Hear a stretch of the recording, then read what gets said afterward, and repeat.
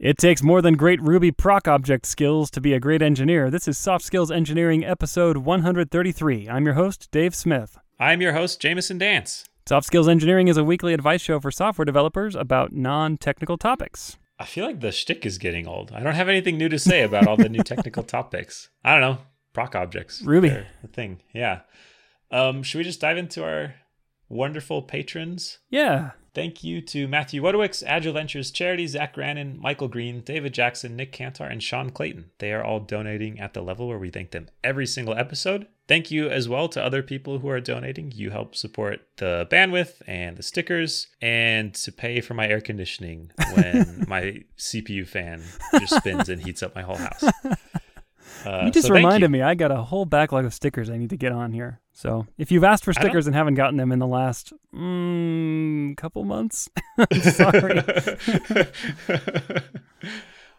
Yeah, but thank you. If you want to join this illustrious group, you can go to softskills.audio and click support us on Patreon. And if you have more time than money, you could support us by coming to my house and addressing and stamping envelopes full of stickers.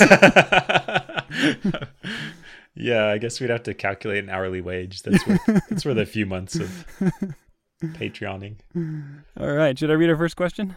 Please do. Okay, this comes from a listener named John of Finland. John says, how can I make my team more proactive and get out of their comfort zone more? I recently started a new job as a team lead for a team of 4 developers. Each developer has their own pet thing that they keep themselves busy with. One likes to configure linters, another has a long-running project they keep to themselves, and so on. We have been tasked with a new high-priority project which involves new technology and would require everyone to pitch in. So far, though, that has only happened when I've directly asked someone to do something. I absolutely do not want to end up in a position where I have to tell people what to do. How can I make them realize that this new thing should be their top priority, even if that means going out of their comfort zone? Jamison, I didn't know you worked for John of Finland. Why are you saying he's complaining about my love of linters? I think so.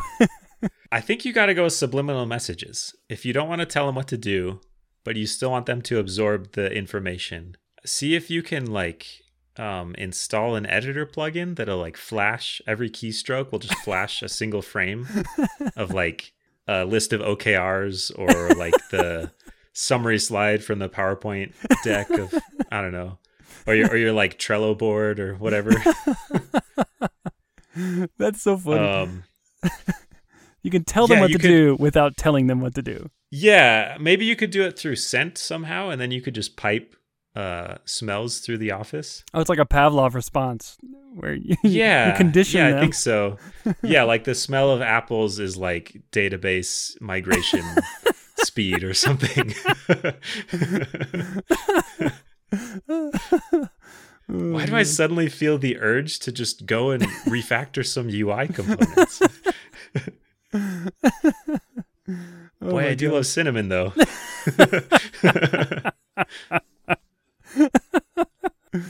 Oh man. I don't know if there's a way you can tell people what priorities are without saying here are the priorities. You just really got to back into it, you know? Maybe you could tell them all the things that aren't priorities, and then they'll have it by process of elimination. Linters. Yeah. No, I guess you wouldn't want to do that because that's like telling people what not to do. Yeah, but I mean, yeah, you could. Yeah, I think that's true. You could just do negative reinforcement. Everything they do that isn't the priority, you just kind of look grumpy. Yeah, just shake your head. You pushed another linter config. Huh. Yeah, get really passive aggressive about it. I think that's going to be the title of my management book. Passive aggressive. Leading with strength, really passive aggressively or something. So you pushed more linter configs. What do you do when you're getting paid? It feels like the core conflict here is I don't want to boss people around. I want to support some amount of autonomy, but also there are these high priorities, whether they're coming from me or it sounds like this is coming from someone else. Someone else has said this is really important. Please do it. Yeah. And you're trying to figure out how you don't boss people around, but still get the important thing done. Right. Yeah, that's what I'm getting here. It's I just want my team to know what to do and do it of their own volition without me having to spell it out. Yeah. And sometimes you have to spell it out.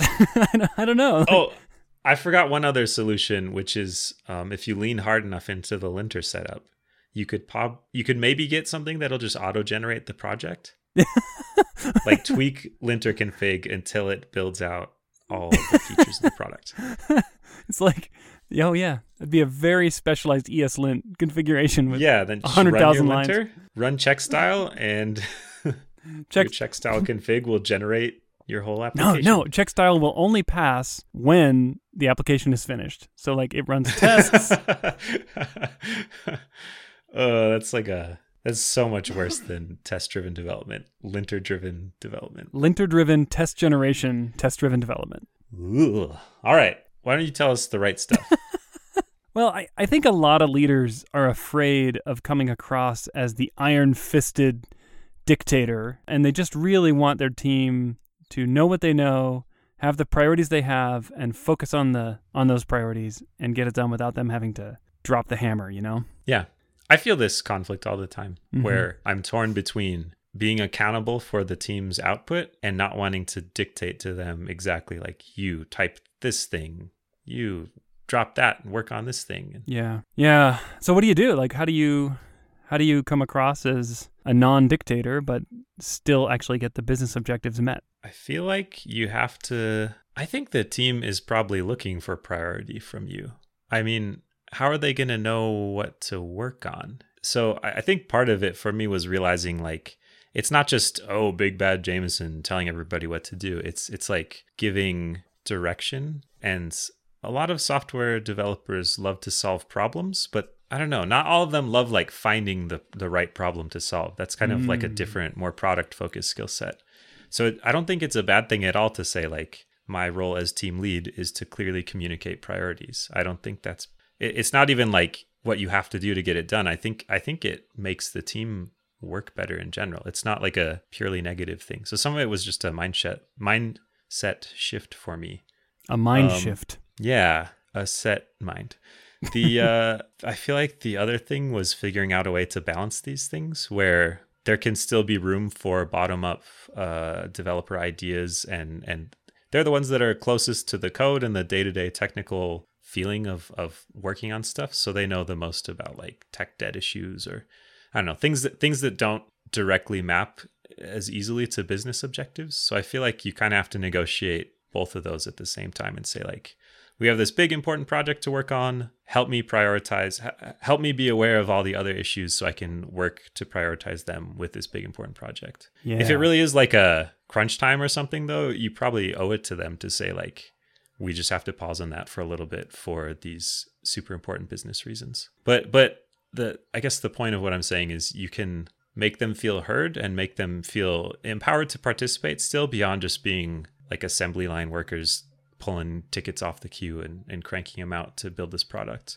You can have them give input into the priorities while also setting clear priorities. Does that make sense? Oh, yeah. I really like what you just said. All those things. Really. Why, thank you. Yeah. I had another thing I was going to say too, and now I have forgotten.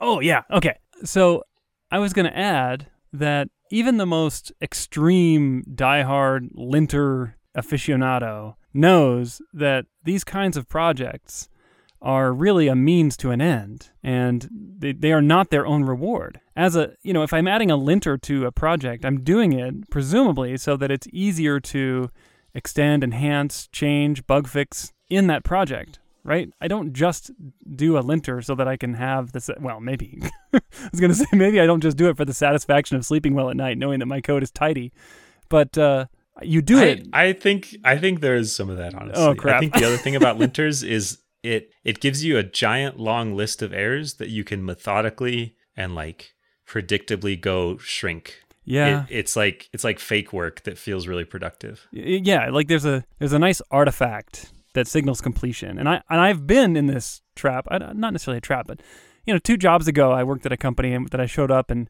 they had like 8,000 linter errors when I started, and I remember I just took a couple days and I just hammered through them so that we could get them to 0. Because once you're at 0, now the team can move a little bit more confidently.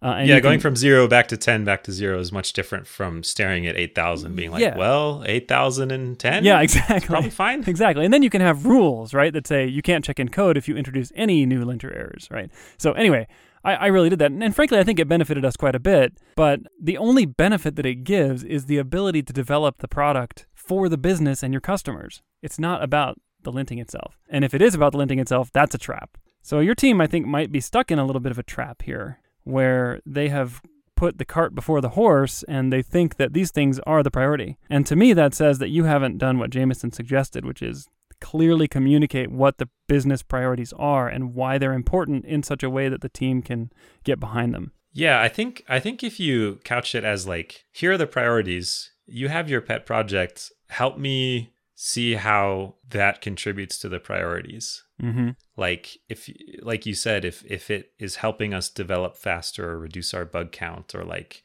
build cleaner UIs or I don't know, there's got to be some benefit. Yeah, and you have to figure out some way to show that instead of just saying like, but I like linting. Those are like famously hard to quantify though, right? It's like if we have a functioning linting system, maybe we can shave 20% off of our development time. It's like, how will you ever quantify that?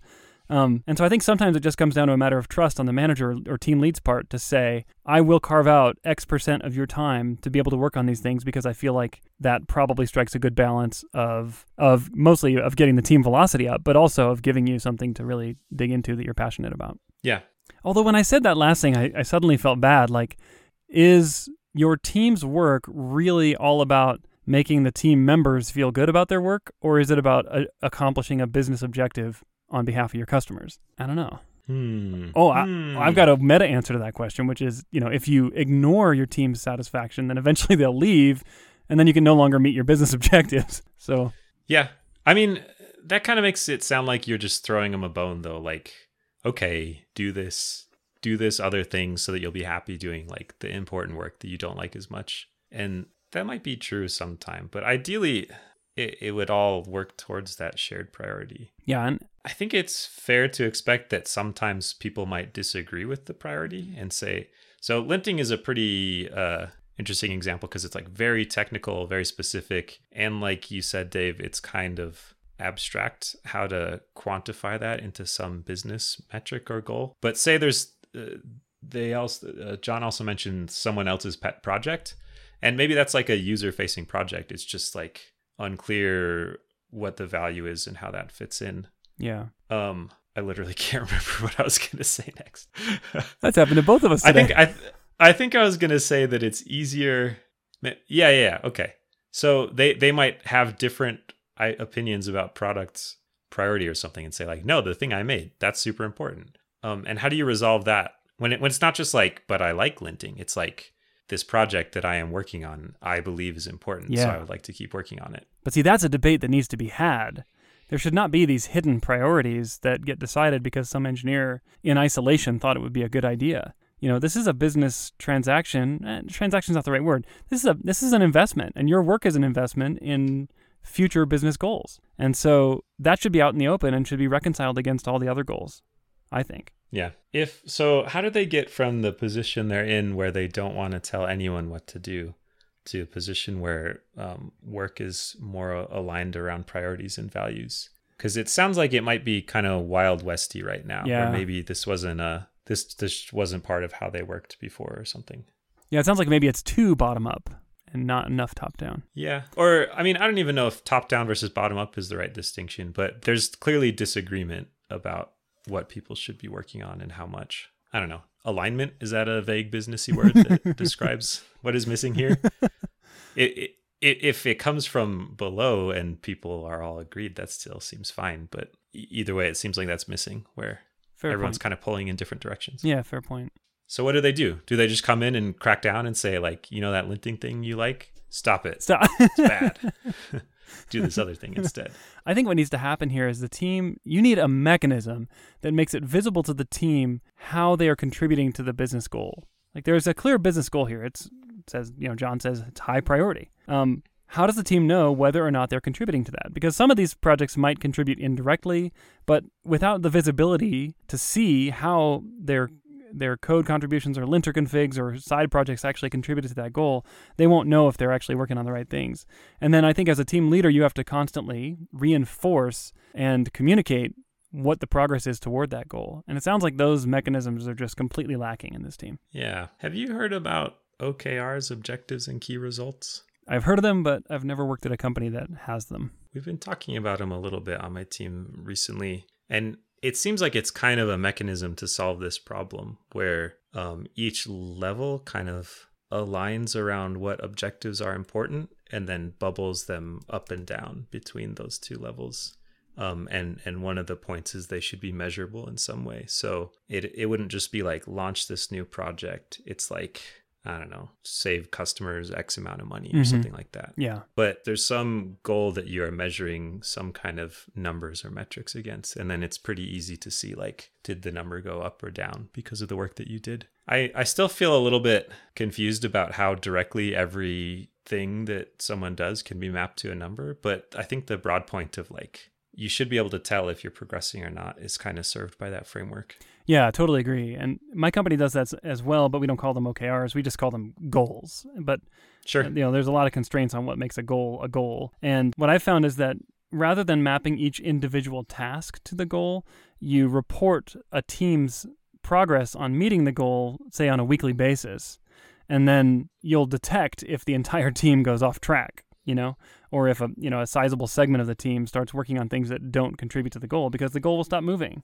or the status will stop moving. And so yeah. I think at the team level, that's about the right unit for tracking these things. Yeah. You sound reluctant. Well, I don't know. I think I have a lot to learn about OKRs because I still feel like they operate in this world where every action has a number attached to it. And I don't think that describes the world very much. Yeah. Yeah. I've never seen those dots connected at that fine grained of a level.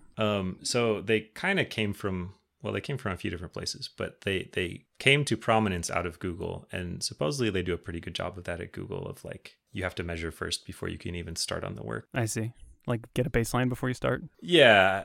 I think saying like, well, at Google we did this is kind of a cop out though. 'Cause it's a unique company in a unique situation. And yeah, I don't know. I've talked myself back down to apathy and uncertainty.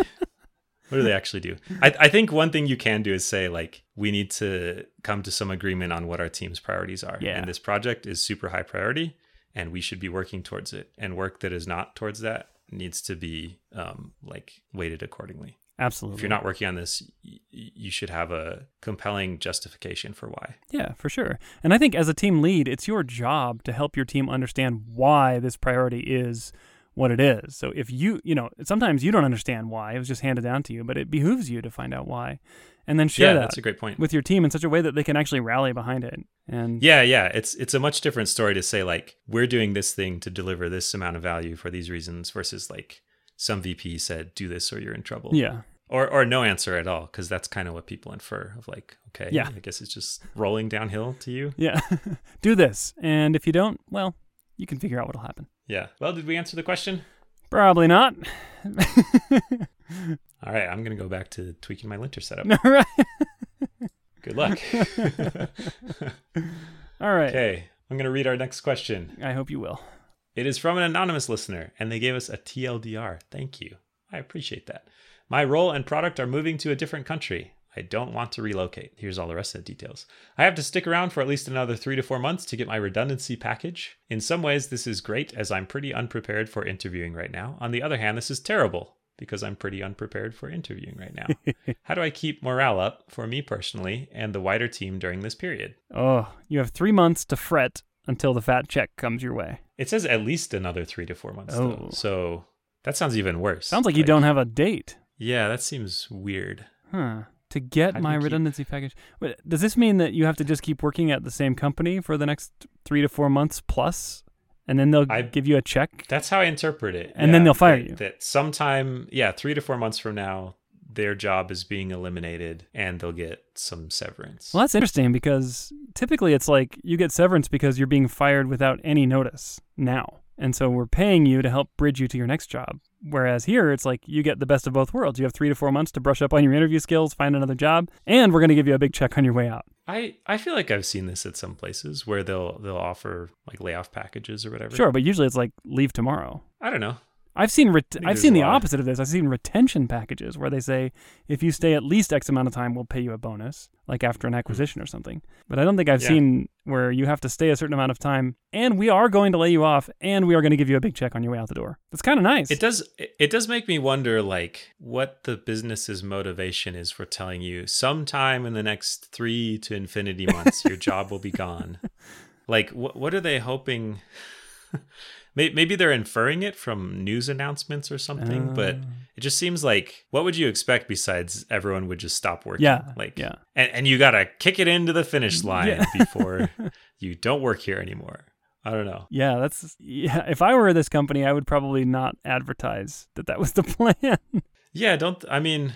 I feel like that's how it usually goes. It's usually a surprise because they want to squeeze more work because they don't want this exact situation of people's morale going into the toilet. Yeah. Well, nevertheless, this is the situation you're in, and we have answers.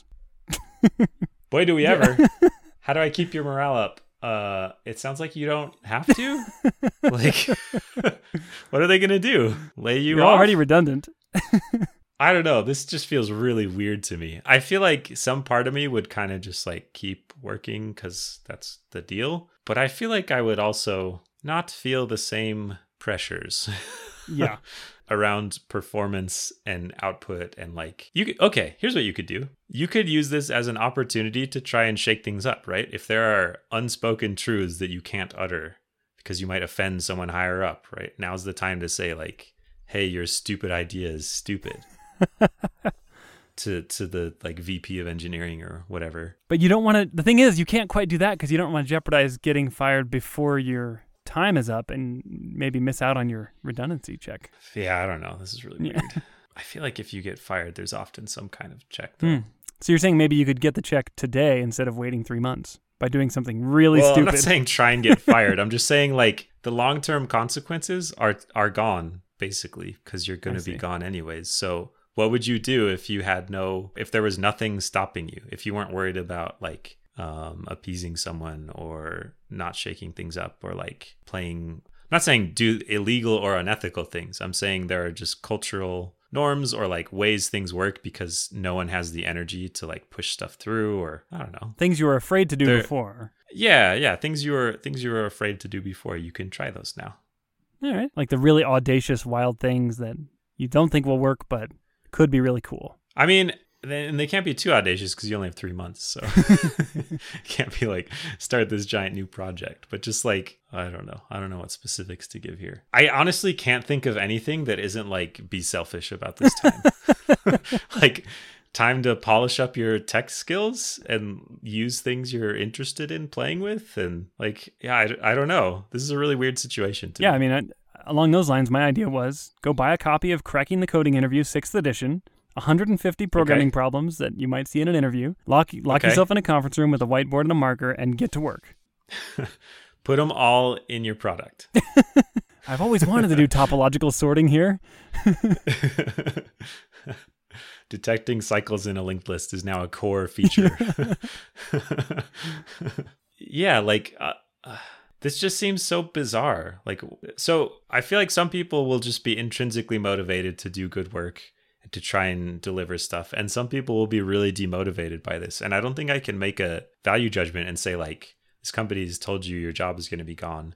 You owe it to them to really just like up your productivity in this time. Like if you want to, then sure, just keep working. If you're feeling really bummed out, then it's kind of some time to explore and play. Sounds fun. Either way. Yeah.